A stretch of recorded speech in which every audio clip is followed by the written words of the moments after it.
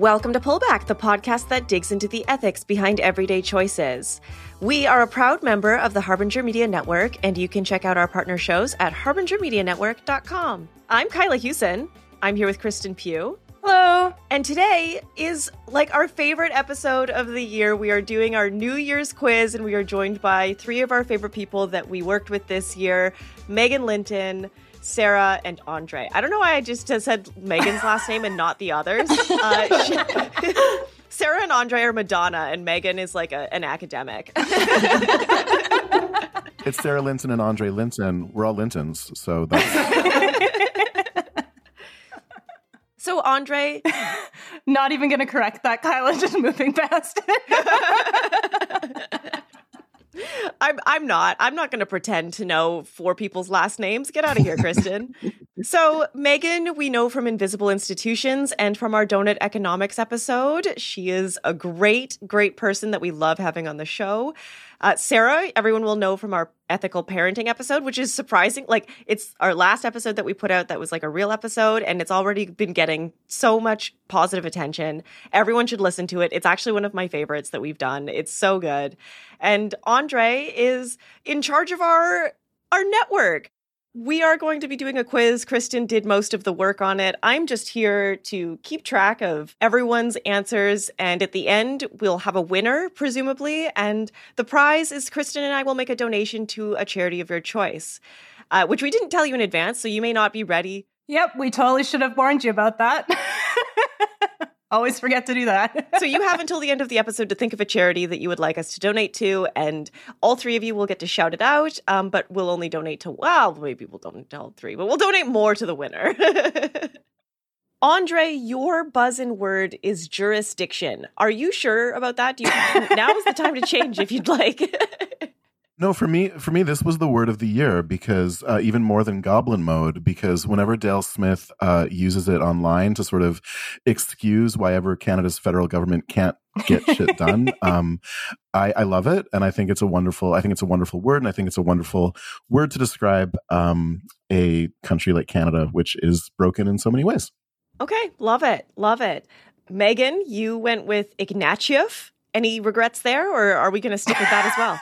Are there regrets? Yes, but am I going to stick with it? Unfortunately. Just like the Liberal Party. Yeah! I love it. And Sarah, you went hard in the other direction, and your word is pineapple. Yep. Yeah, I'm going to stick with that one too. I had to be different. How do you follow up jurisdiction and Ignatieff? You can't. Yeah. Well, and you still live in Costa Rica, so pineapples presumably are like a hazard for when you're walking down the street and you have to like... My bigger concern is I have two I have to eat in the next 2 days before I go home. And I'm very slightly allergic to pineapples, so... I was gonna ask. They're so good, though. They're so good. Kristen, we have our guests. We have our words. Do you want to start with the first question? Sure. Okay, question number 1.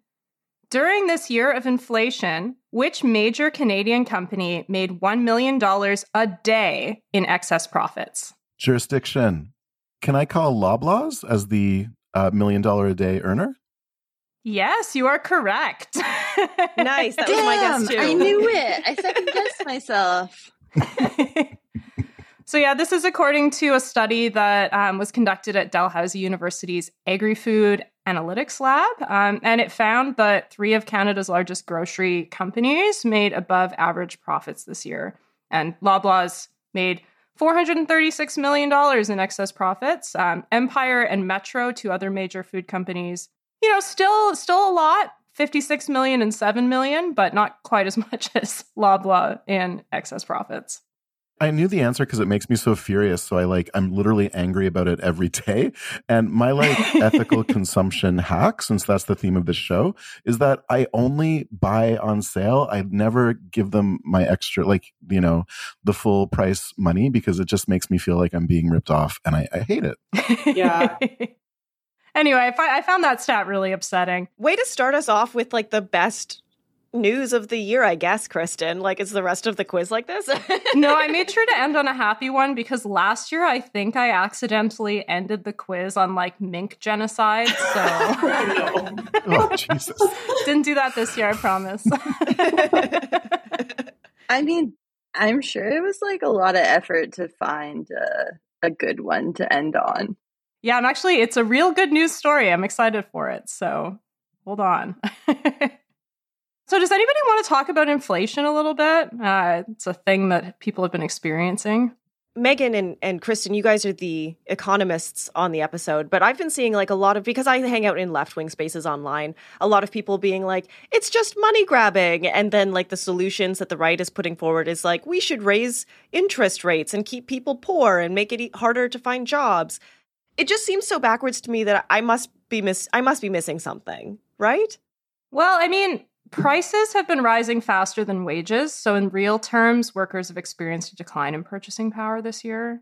I think my sense has been not skewed, but like, we've moved in June, right? And, one thing about Costa Rica is it's not a cheap place to live. Like it doesn't fall into that, classic, oh, you can go for a cheap Caribbean vacation kind of thing. That is not the case here. Especially because a lot of like things like food stuff or if it's not grown here, it's obviously imported, and then there's lots of because big sustainable economy, they're big on like taxing, packaging, and stuff like that. So that naturally raises the price of things. But I was kind of complaining the other day to my mom about the price of clothes and shoes specifically, and I was saying how maybe I'll wait and I need a new pair of boots, for example. I'll buy them when we're back in Canada in the next couple of weeks. And she brought to my attention, she's like, no, Sarah, that's just prices. Like prices have gone up across the board. So I'm almost curious to see, when I'm back next week, if I notice it in the same way that I've kind of noticed it living here is like, oh, things are expensive. Is that just the nature of living where I live? Or is it the fact that like globally speaking, inflation is a real problem? And it's kind of dawning on me that it's probably the latter, which has been an interesting thought experiment in the last couple of days to kind of go through and be like, oh, this is like across the board. This is not, specific to my situation. I haven't bought romaine lettuce in months. I just can't justify $12. It's so upsetting. Insane. Can I flag that the latest issue of Jacobin is all about inflation? So it's like 200 pages. And I was like, oh no, inflation? Because I subscribe. And I was like, I guess I got to read about inflation for 200 pages. But one of the really interesting things is that one of the roots of this wave of inflation is the conflicts in Ukraine. And that's because Ukraine outgrows the world in multiple spaces. They're number 6 among corn producing countries, 3.5% of global production. Wheat, they're number 7 globally. The sunflower, they're number 1.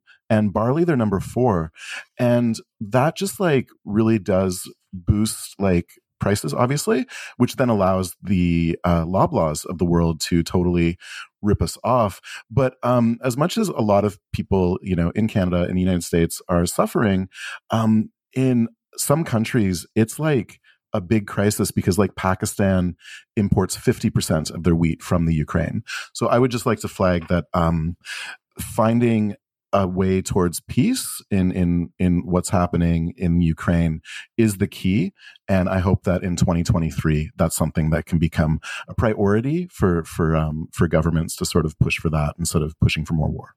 Yeah, I mean, like such a fun way that they're working to change the message and like change the solution of inflation is through, saying things like, well, the workers have too much power right now, and that's the problem. And the problem is that there's too many jobs. That's really it. And instead of addressing what's actually happening and how workers have as few rights as possible, and like, God forbid, we address the actual cause of such worker shortages, which is like mass debilitation, forcing people out of the workplace. But instead, we blame the problem on workers when it's obviously a result of like war profiteering and ongoing like global debilitation.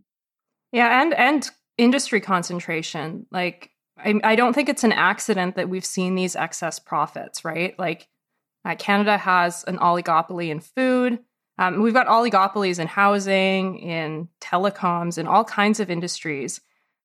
In those industries, companies have been using the excuse of inflation to really bump prices up. And I think really good evidence for that is the Canadians for Tax Fairness report that came out this year.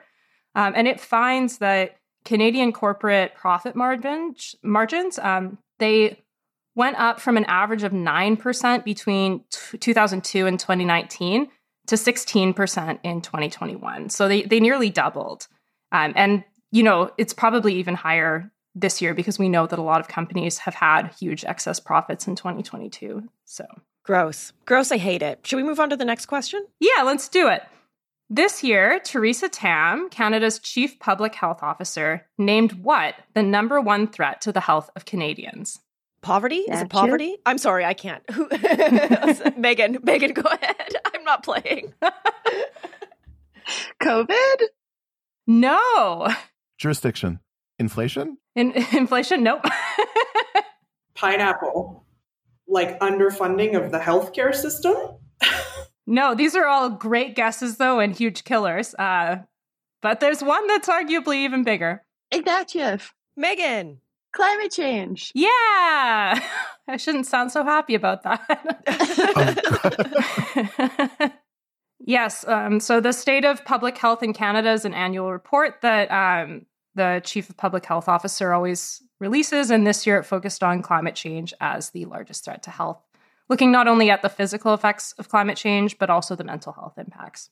It's interesting she incorporated the mental health effects because yeah.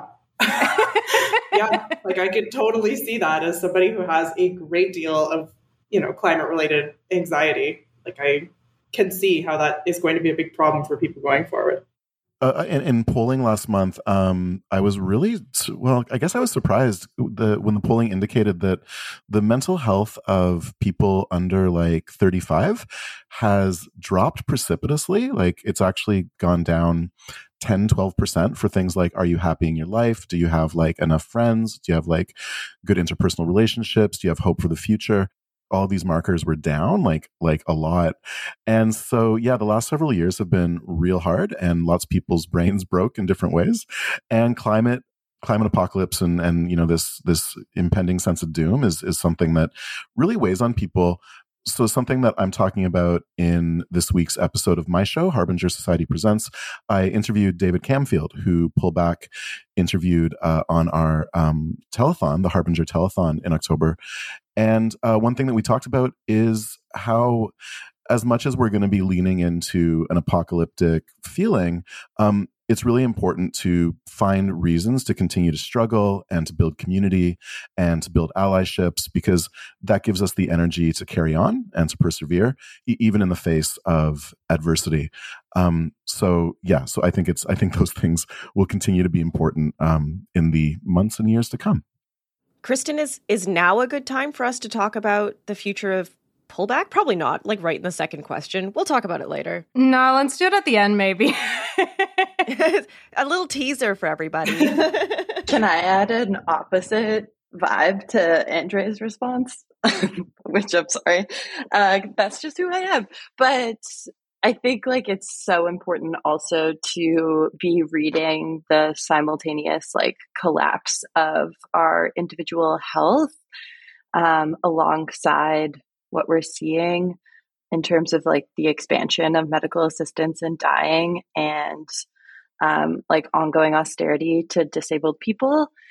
And I think that it's we're seeing it so obviously in ways of people feeling increased rates of anxiety and dread and depression that make them from climate change and then make them actually qualify for expansions to MAID. And I think it's really important to remember exactly what David was talking about, that the only way we'll get through this is through collective struggle, and the impacts of ongoing global heating are just gonna expand our disabled population so drastically. And we have to be building communities and movements that respond to that.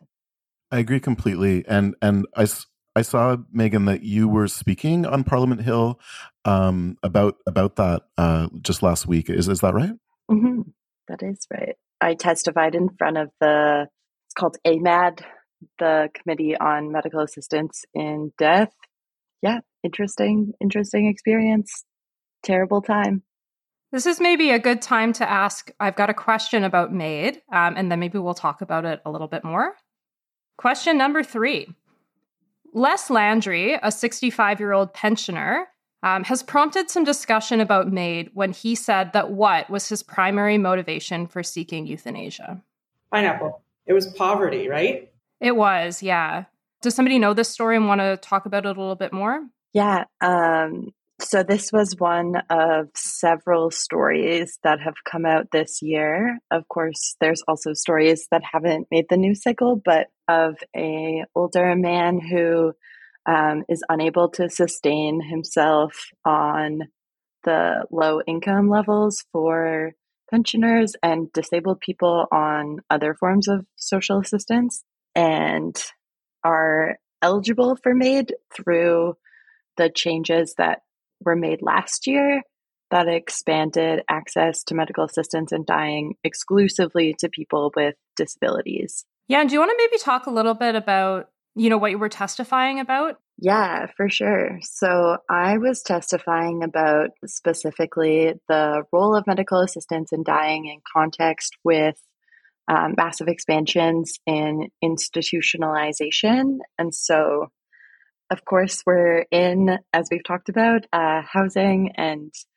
food and price crisis. And the fundamental response to this crisis of poverty and austerity has been forcing people into institutions like long-term care homes and unregulated group homes, and all of those we see in Toronto, of course, like the use of the Novotel and the removal of people from encampments and forcing them into other forms of institutions.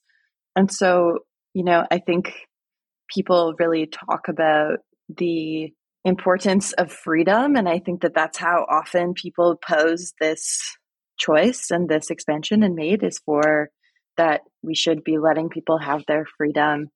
But we never give disabled people freedom to choose outside of medical assistance in dying. We don't get choice of where we live or who provides our care or where we're able to shop or if we're able to go out in public because of COVID precautions. And so exclusively expanding the access to death just for disabled people is so distinctly and profoundly ableist and rooted in really ideas of eugenics and how we label people if they have extra needs as being a burden. And I think we see this, in our personal lives with our friends or families, where one of the main reasons that people apply for MAID is that they don't want to be a burden to their families. And so, you see this continuity of people feeling like a burden and requiring supports because the government has decided to be so austere that we can't do it on our own. And so the current expansions of MAID have been a cataclysmic failure, resulting in just so many deaths and so much more loss within our own community infrastructure and community at large. Yeah, I'm curious.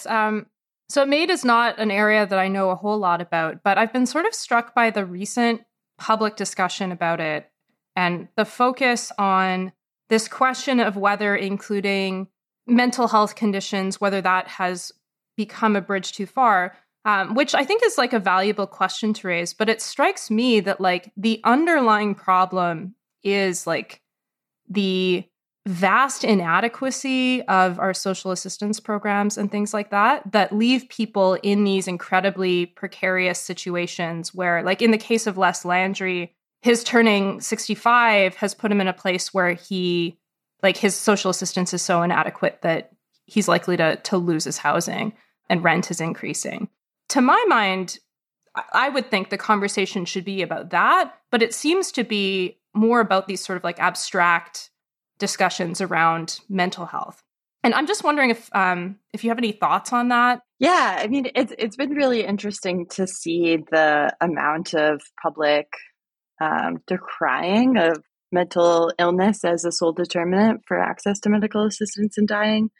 And that same energy was definitely not brought forward last year when the changes to the legislation to exclusively expand it to disabled people with physical disabilities came through. And so it's like interesting because people can see themselves as someone becoming with depression or anxiety and can imagine a life with that.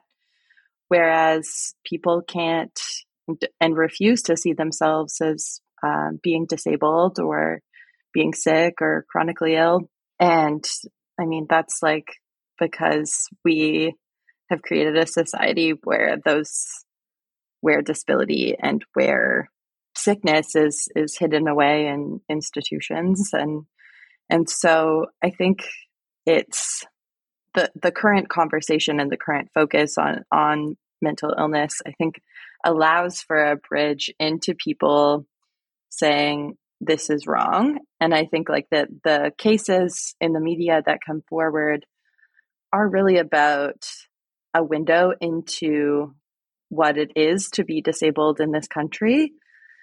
And I think it's that people are grappling with both, but not necessarily understanding like the ableism that kind of like prevents them from imagining themselves as disabled. But what the disability community has been saying is like, why are you exclusively expanding this to just to people with disabilities, just to people who are labeled with psychiatric or intellectual disabilities? Why is that expansion happening? Because we're a group like anyone else. And so it's this strange marking of our population as in need of or worthy of death. Yeah, that's a good point. Do we maybe want to move on to question 4? Yeah, is it a little bit less intense, I hope? Yeah, it's, well, yes and no. Sorry, I'll try and be more chill. No. We asked you. Yep, I brought it up. And this is good. It's like good to learn about and to be thinking about for sure. Oh yeah. No, that wasn't on you, Megan. That was me making fun of Kristen. I always ask the most depressing questions. But here's one that's maybe a little bit lighter. Question 4. This year, Justin Trudeau became the first world leader to appear on which popular television competition series? Pineapple. Oh, Megan. Canada's Drag Race. Yeah. Really? I didn't know that. Yeah, first time. The appearance on the show, this is where it gets a little bit less light. It comes as there's been a real rise in hate crimes against LGBTQ2S groups. But Drag Race, that's a fun show. Did he didn't get into drag? That would have been, I mean, I'm sure he wanted to, but his PR team knows he shouldn't be doing that, right? Like, he's had enough costume scandals, yeah. No, I think he just appeared in the workroom and like talked to the contestants, basically. Oh, not even like a guest judge? No, I don't think so. Good answer, Megan. Mm-hmm. Justin Trudeau, he loves to show up ceremoniously to something and do absolutely nothing else. But the man can show up in rainbow. He can sure show up in a rainbow socks, you know. That's it. That's what will solve our crisis of fascism. I mean, at least he's showing up, I guess, which is more than I could say about a lot of the other options. I don't know. That's true. It's like he's like the very best at performative allyship, and so that's I mean, that's kind of meaningless, but I mean, It's better than Harper. It's better than a lot of politicians. It's better than like Jobbik in Hungary. So like let's give Justin that. He's like not a Hungarian fascist. At the very That's least. a pretty low bar. But I agree. No, I mean, I would tend to agree. And like, again, it sounds terrible, but the bar is low enough that like, hey, is there benefit to having a quote unquote global leader show like support for, even if it is performative allyship in a time when, like, to Kristen's point, like what we're hearing day in and day out is just horror stories about attacks against this community, right? I feel like, I don't know. I mean, the bar is very low, but at least he's doing the least he can do, which is more than a lot of other people. I mean, the least he could do is also not show up to these events. So I agree True. that like, do nothing. There's a limit to how much these like symbolic actions can do. But I think particularly in a context where drag events are being threatened quite commonly, it maybe does matter that we've got a leader that's showing up at these events. So at least on this one, I feel like I'm going to give a pass. But I agree generally that like just showing up to a TV show doesn't do very much. It does help society like frame how it reacts to hate and stuff like that, and that is positive. It is something. So yeah, I guess I would also give him that. You got to hand it to him. Okay, well, are we ready for the next question, Kristen? Yes. Okay, question 5. According to data obtained by the Toronto Star, which sector experienced the most work-related COVID-19 deaths in Ontario? And I'm going to give you a list of 4 here to choose from. So one is Oh, wow, already. Go to it. Okay, Megan. Isn't it food processing? Yeah, I'm going to give it to you. It's manufacturing generally, but food processing was part of that category. So, yeah. I love going through COVID deaths, spend a lot of time on it. I don't love it. Let me be explicit. I don't. It's the worst thing in the world. But also huge shout out to Nora Loretta for collecting all the data on this. So I don't know the Ontario, I don't know the specifics of the Ontario thing, but back in late 2020, I guess, I did a piece for a freelance client I was working for at the time that looked at specifically within the food processing industry. And I was horrified. It was extremely eye-opening. I looked in Canada in general, and the plants that I think it's Fraser Valley is what it's called in Alberta. And then I also looked at the Tyson plant in the US. And when you dive into it and you get beyond just the necessity of the food processing industry and the meat processing industry in particular. But when you get into the type of employees that industry attracts and how predatory it was, especially the one in Alberta, you're looking at immigrants who straight up were terrified that they would lose their jobs and the only source of income that many of these families had. It was some dark stuff.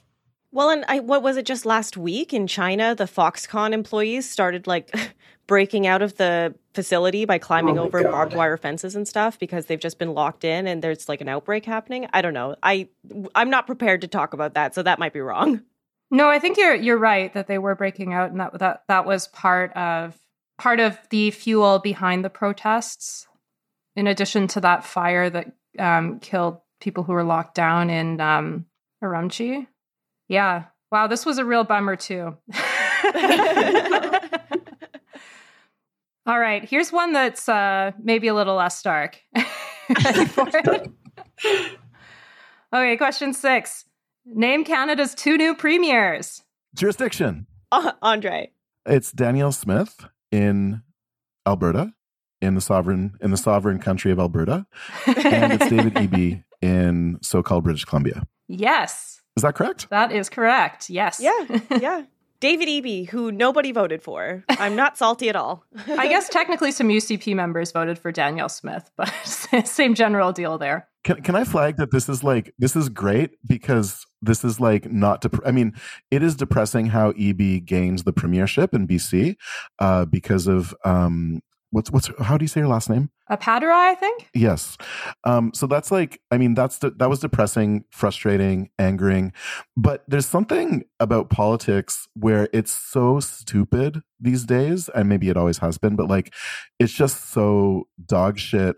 And that's very funny, as opposed to like everything horrible that we've been discussing, which is so sad and like in a really human way. Politics is just like, this is where we're at this point in the shallowness of I guess like this point in neoliberal Canadian democracy. And so this is a relief. This feels great. I'm so happy that we had this question. Thanks for lightening the mood. Yeah, and I guess if we want to be optimistic, like with Danielle Smith's victory, Alberta's the first province in the country to have 3 female premiers. So I don't know if we give that a W. It's still not a W. No. Fair enough. She is doing a David Cameron, so you know. I'm like anti-women in conservative politics. I will say. Hot take. No, I feel staunch about it. You can say that. I can't say that. I have to support women no matter what their ideological stripe. So yeah, like I think we can all agree. Danielle Smith, rock star, girl power, women to the front. And lean in. Really listen. Such girl boss energy. This is very funny to me. And Danielle Smith, unbelievable. In BC, it was way sadder because Eby just like the NDP establishment totally, I don't know, did not allow for a democratic election of the new leader.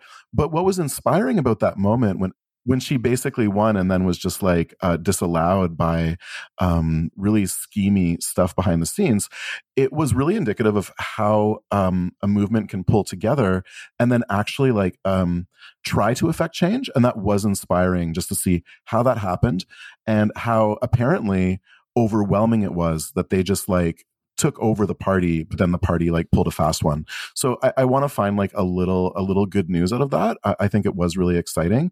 And it's like, next time, let's make it happen, right? Like maybe that is in the future, like in for instance, the next federal NDP leadership race or in another province. So let's find some hope in that story.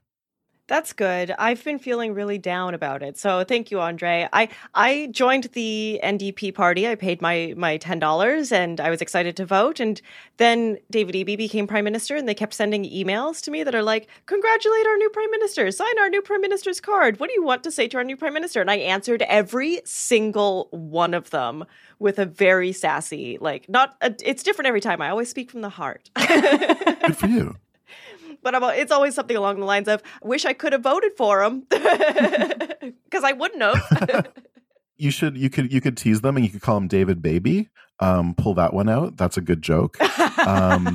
Also, did you know he's 6'7" and that he used to like play in a band back when electro punk was like a thing, which is probably early aughts or whatever. So he used to be a rocker. And he's impossibly tall, almost offensively tall. Yeah, as a tall person, I will say that he does not represent our constituency. And that just as I don't like women in conservative politics, I don't like tall people being neoliberal hacks. Staunchly oppose. Thank you. Finally, someone's saying it, Megan. Thank you for finally saying it. I love that. What we've all been thinking. The quiet part out loud. All right, you guys ready for question 7? Heck yeah. Question 7. Which fast fashion company has overtaken Amazon as the most downloaded shopping app in the United States this year? Ooh, pineapple? Yes, Sarah? Is it Wish? No. Jurisdiction. Andre for the steal. Dunkin' Donuts. No. Do they have an app now? Pineapple. Sarah. Is it Shein? Yes. Sarah, tell us about Shein. What are they? Honestly, I don't know other than, well, I know it's a fast fashion company. I know they're based in China. I didn't know they had an app, which was actually why I didn't guess Shein the first go around. And I know that I mean, I know from some of the people that I follow online who patronize their business, so actually like buy from them, that it's a quick and easy company that sends clearly fast fashion. You can order, I feel like they have zillions of styles is the draw. You can basically find whatever you're looking for, and it's relatively quick. And from the ones I've seen, there are some hits. They seem to be some nice looking stuff, but also it's fast fashion. There's some hugely problematic waste implications, sustainability implications. I unfortunately can't tell you very much more than that. I'm not a customer. I have never been a customer, so I can't speak personally to their product. But I have heard that it's problematic. No, yeah, you got it. That's it. That's Shein. You've basically summed it up. It's basically like if somebody looked at Zara and said, fast fashion can't be worse. And Shein is like, hold my beer. They're part of the reason that you don't know more about Shein is just that they're an incredibly untransparent company. They're actually in trouble in the UK right now because the UK's Modern Slavery Act requires companies above a certain size to make disclosures about the ethics in their supply chain. And they have not done that because they do not provide any information about sustainability or human rights practices. They're incredibly opaque. So in addition to being part of that like general fast fashion waste problem, fast fashion makes up 10% of global carbon emissions. We throw out a garbage truck worth of clothing every second. They're also really bringing backwards the strides that activists like Fashion Revolution have made in getting supply chain transparency. All right, you guys ready for question 8? Yeah. Question 8. Which Canadian bank is currently under investigation by the Competition Bureau for greenwashing? Ignatieff? TD? Nope. Jurisdiction. CIBC? No. Right, pineapple. Scotiabank. No, wow. Ignatieff! Megan. RBC. Yes. Oh, thank God. But it really could have been any of them. So yeah, earlier this year, basically what happened is the environmental law charity filed a complaint to the Competition Bureau on behalf of 6 applicants. And the lead is Judy Wilson, who is the Secretary General of the Union of BC Indian Chiefs. But there are 5 other applicants as well. And they made charges of misleading advertising against the bank, basically because RBC has been advertising itself as making investments to address climate change and being like a green or net zero company, while at the same time, it is one of the top 5 banks globally that provides financial support to fossil fuel companies. So between 2016 and 2021, they have provided $201 billion in fossil fuel financing, and that makes them one of the top banks in the world for that. So they're a pretty huge fossil fuel funder, but are advertising themselves as climate conscious, basically. And the Competition Bureau has agreed to investigate it. So it might signal that greenwashing is going to be on their agenda in the future. Oh, I hope so. Greenwashing should not be allowed. I hate that, I go into any sort of, any company that's like, oh, we're green, or we are carbon neutral, or we've done this. And my immediate response is always, but are you? Because where's where are the receipts? Yeah. And I mean, that's what Kristen and I have been doing for the last 3 years, is trying to show the receipts. And always the receipts are not good. They do not match what people are trying to say they bought. Exception being Patagonia. Yeah, Patagonia. Yeah. All right. Should we move on to question 9? Yeah. This is another one where I'm going to give you 4 options because it'll make it easier. It's a numbers guessing one, so I feel like I'll give you some options. Question 9. According to Qatari officials, how many migrant workers have died building infrastructure for the World Cup? 5 to 10, 25 to 50, 100 to 200, or 400 or more? Jurisdiction. Andre. It was definitely like 2000 or something, so 400 or more. Yeah, so according to Qatari officials, it is 400 to 500, although they've walked that back and also said it was only 37.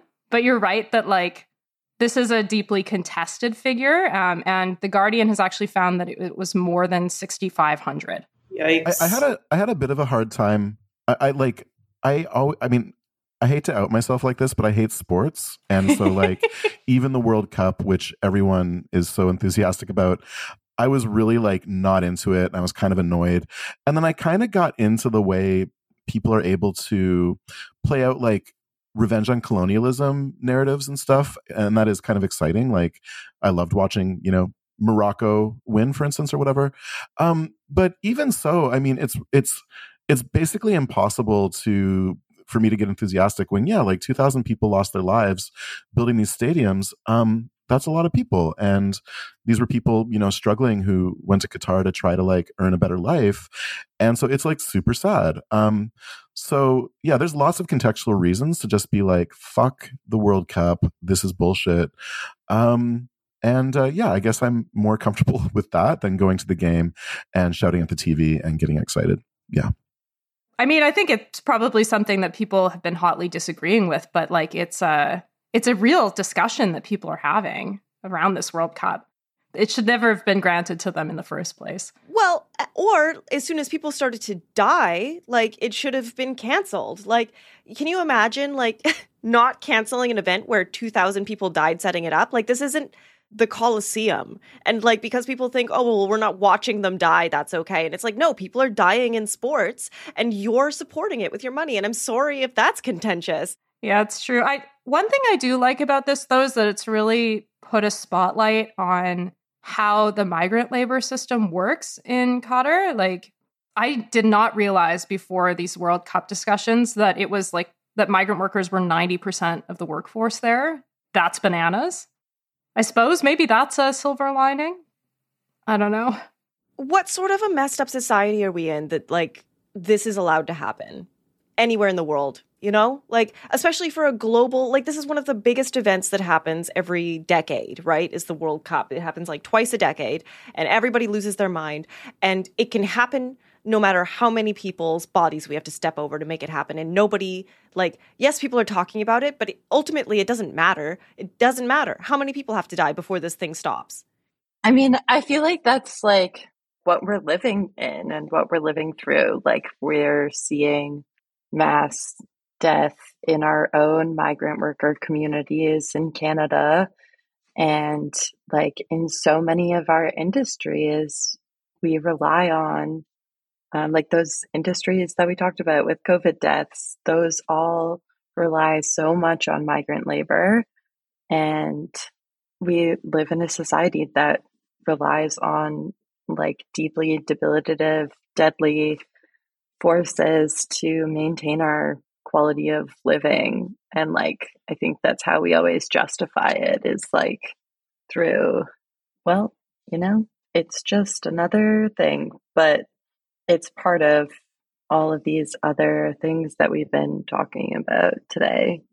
Like the horrors of capitalism are just unceasing and unrelenting.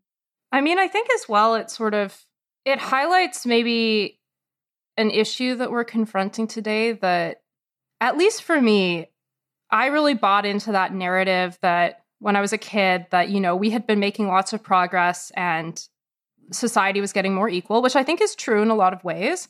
But it's really only true for like the middle 40% of people. Equality has massively, at least in income equality, is massively improved for that group. But we really like have like draconian medieval systems for most of the rest of the world. And it seems to only be getting worse these days. I don't know. It brings communities together. It's like one of the very few things that men have to connect with each other on. Like, sports are great. I ultimately have no problem with it. But like, at what point does the Canadian team, for instance, decide not to participate because of where it's being held and what happened to make it happen? Yeah, I feel like that was really not on the table the first time they've qualified in a generation. But Exactly, right? So like it's this system that's set up to, like, to just keep going. So like at one time or another, we're gonna have to just make the hard choice. I don't know, maybe I'm too radical. I mean, I think ideally FIFA is less corrupt and just doesn't award the bid to countries like Qatar, but I personally think that's the ideal, because I agree with everything that's been said so far. I also personally not a huge football/soccer fan, currently living in a country where people go bananas for it, right? And like also people in my family who go crazy for it. But I think the perspective I'm seeing also coming from a place like Costa Rica, like people, this is the most important thing that has happened for a lot of people, right? Is to watch their team make it, and they know the stories about the players, and some of these players, like, I wish I had paid more attention, but like, there's the one, I don't even know who he plays for, but they're like these, there's an Egyptian player who's very famous right now. And Mo Salah? Is he the Liverpool guy? Yeah. Yeah, the one who traveled like 4 hours each direction to like train, and like, it's like he's incorporated the Muslim call to prayer in his like victory thing, and he's had like a really, really net positive impact on like the way traditional soccer hooligan type fans are seeing diversity within soccer as a sport. Yeah, hate crimes in Liverpool have gone down massively as a result. Exactly. So, like, I mean, I think in that sense, like, and what Kyla's saying, like, sport can have a really unifying, really net positive impact. But then, yeah, you look at like the FIFA organization in general, and you're like, okay, rampantly corrupt. Qatar had no business hosting. You look at even the history of the countries that have hosted World Cups over time, and you're like, okay, well, why is it centered in areas of the world where, frankly, football isn't even that popular, soccer isn't even that popular? I'm like disappointed in the corrupt aspect of it, but I'm also slightly optimistic that like, hey, maybe these are conversations that could have changed. I feel like maybe it was just me not being interested in the field, and maybe I didn't hear these conversations have been being had for decades, or maybe it is, a positive thing of the sort of globalized world that we live in, omnipresent aspect of the internet, where like I am starting to hear more conversations of like, wow, this was actually like a bad, crappy, shitty thing that happened, and like lessons learned from it kind of thing. Hopefully, I don't know. Question number 10, the promised happy question. Doctors in British Columbia, Saskatchewan, Manitoba, and Ontario are now able to prescribe what kind of annual passes to their patients? Ignatieff. Megan. Leisure? Close, not quite. Jurisdiction. Andre? Canada's Wonderland passes. Nope. Great guess, though. I wish that was true. Anybody want to throw in a guess before I tell you the answer? Can I have a guess, Kristen? Go ahead. 1 point for Kyla. Parks passes. Yeah. So this is part of a new agreement between Parks Canada and a nonprofit program called Parks Prescriptions. And basically, if doctors in any of those provinces I mentioned feel that their patients would benefit from access to nature, they can prescribe Parks passes, and Parks Canada will give it to them. I think that's pretty nice. That is very nice. I don't know how Megan and Sarah and Andre might feel about this, but I'm not against paying for a Parks Pass in general, because like I want them to be maintained. But I also think that they should be accessible to all. So I feel like this is like, I don't know, like if like it shouldn't be hard to get it. It's like, hey, can I go to the park for free? And like your doctor can be like, fuck yeah, like it shouldn't be hard. Yeah, the hardest barrier is getting a family doctor.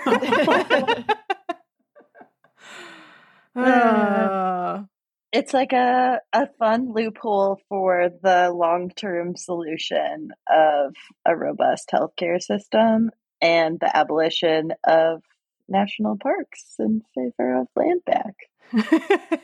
Well, there is that, yes. Yeah, I mean, national parks really tie back to that whole discussion of the World Cup too. If we want to talk spectacle, God. Yeah, I guess, is there a better way for us to have national parks? Like, I'm fine with the current system because I'm like a little white girl. Like, it doesn't affect me. So is there a better way that we could just be doing this? I mean, you could have like Indigenous owned conservation areas that then also did something similar to a national park, I feel, where they like allowed entrance for a fee or allowed like tax supported entrance for free. Yeah, and like there's so much about, national parks and who like owns land, and but I think for the time being it's very nice that doctors can prescribe it, and I think that we should all have more family doctors. Yeah. And also like there is some evidence showing that like the more people engage with nature, the more supportive they are of conservation. So in addition to it being something that promotes health, it's something that also potentially could provide further support for dealing with our ecological crisis, as much as, the colonial ownership of national parks are problematic. Sometimes things are nice. All right. So that was our quiz. Who won, Kyla? Ooh, are you guys ready for the winner? So I'm actually gonna go from the bottom up. So I hope everyone thought of an organization that you want to shout out, or a charity, an organization, a cause that you would like us to donate to. And we're gonna link to all of them in the show notes if people want to support. So we're gonna start with Sarah with 2 points. Sarah, what organization would you like to shout out? Oh, you're putting me on the spot. I was thinking about it. I was, let's tie back to the fact that I was on your parenting episode. Let's do a kids related charity. Growing up, we always did Kids Help Phone. Like that was what my siblings and I supported. So let's say Kids Help Phone. Nice. Always a safe bet. If you're not sure and you're put on the spot, you're like, Kids Help Phone. They're great. They always need help. Animals also would be positive, but yeah, Kids Help Phone. Let's say that. Especially in light of like depressing statistics about the mental health of our children, right? So let's support children's mental health. Love it. Okay, and then in second place, we have Andre. Andre with 3 points. What organization would you like to shout out? I would like to shout out an independent journalism initiative. I don't know if this is appropriate. You can tell me if it's not. But The Rover in Montreal is a project from Chris Curtis, who used to write for the Montreal Gazette, but he was just too dope for them. And so he pulled out and started basically like just the best kind of independent reporting, talking about Indigenous communities in the north of Quebec, like going and like hanging out with them, right? Hanging out with unhoused people in Montreal and like telling their stories, hanging out with immigrant communities that suffer from police violence and the xenophobic laws we have in Quebec. And I've just been so impressed with the work that him and his very small team do. And the Rover has like some hundreds of people supporting it, but its annual income is probably 80 grand or something. And they need supporters. And the sort of essential reporting that they're doing is so moving. And I fucking wept reading a story last week, and I was like, whoa, I'm not used to being affected by reporting like in this way. So I've been thinking about the work that Chris Curtis and his team do a lot lately. And so if it's okay, I would love the $13 a month. Is that too steep? That's the opener Substack like support level. Happy to shout it out. Yeah. Relieved that you didn't win. So I don't know if I can sign up for $13 a month for another organization. But other people definitely should. And I'm going to subscribe at the very least, which is always good too. Absolutely. And then our winner is, of course, Megan Linton with 4 points. So it was a pretty close game, actually, all. And Megan, what organization or cause would you like to shout out today that Kristen and I will donate to? Wow, just absolutely honored with the title. So grateful. I would like to, as my clue or buzzword was Ignatieff, I would like to shout out the Liberals. Just kidding. I was like, I don't know how far I can get into this joke. I hope people know. Everyone go support the Liberal Party per Megan. That would be amazing. Yeah. No, I want to shout out the Sunshine House, which is a community drop-in and mobile harm reduction van in Winnipeg. And Winnipeg doesn't have any forms of safe injection sites. And their current premier, Heather Stephenson, is another one of our, unelected ladies. We love to see it.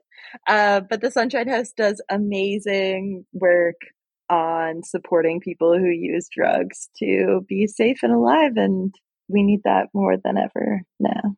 Oh, that's excellent. Thank you. We will share the link, and Kristen and we don't make any money from this show. This is just coming out of our pockets. Well, what, $50, Kristen, each? Sounds good.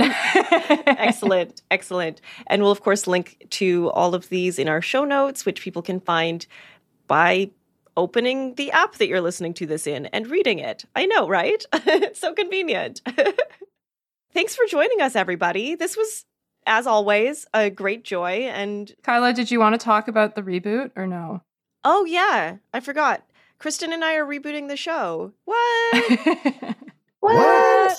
I know. Yeah. Andre knew, but I don't think Sarah and Megan This is the first I'm hearing of it. What's happening? Kristen and I are going to be taking a little break, so people will not be seeing us in your feed. I mean, we say that, and then I think Kristen's already set up an interview for the new year, but whatever.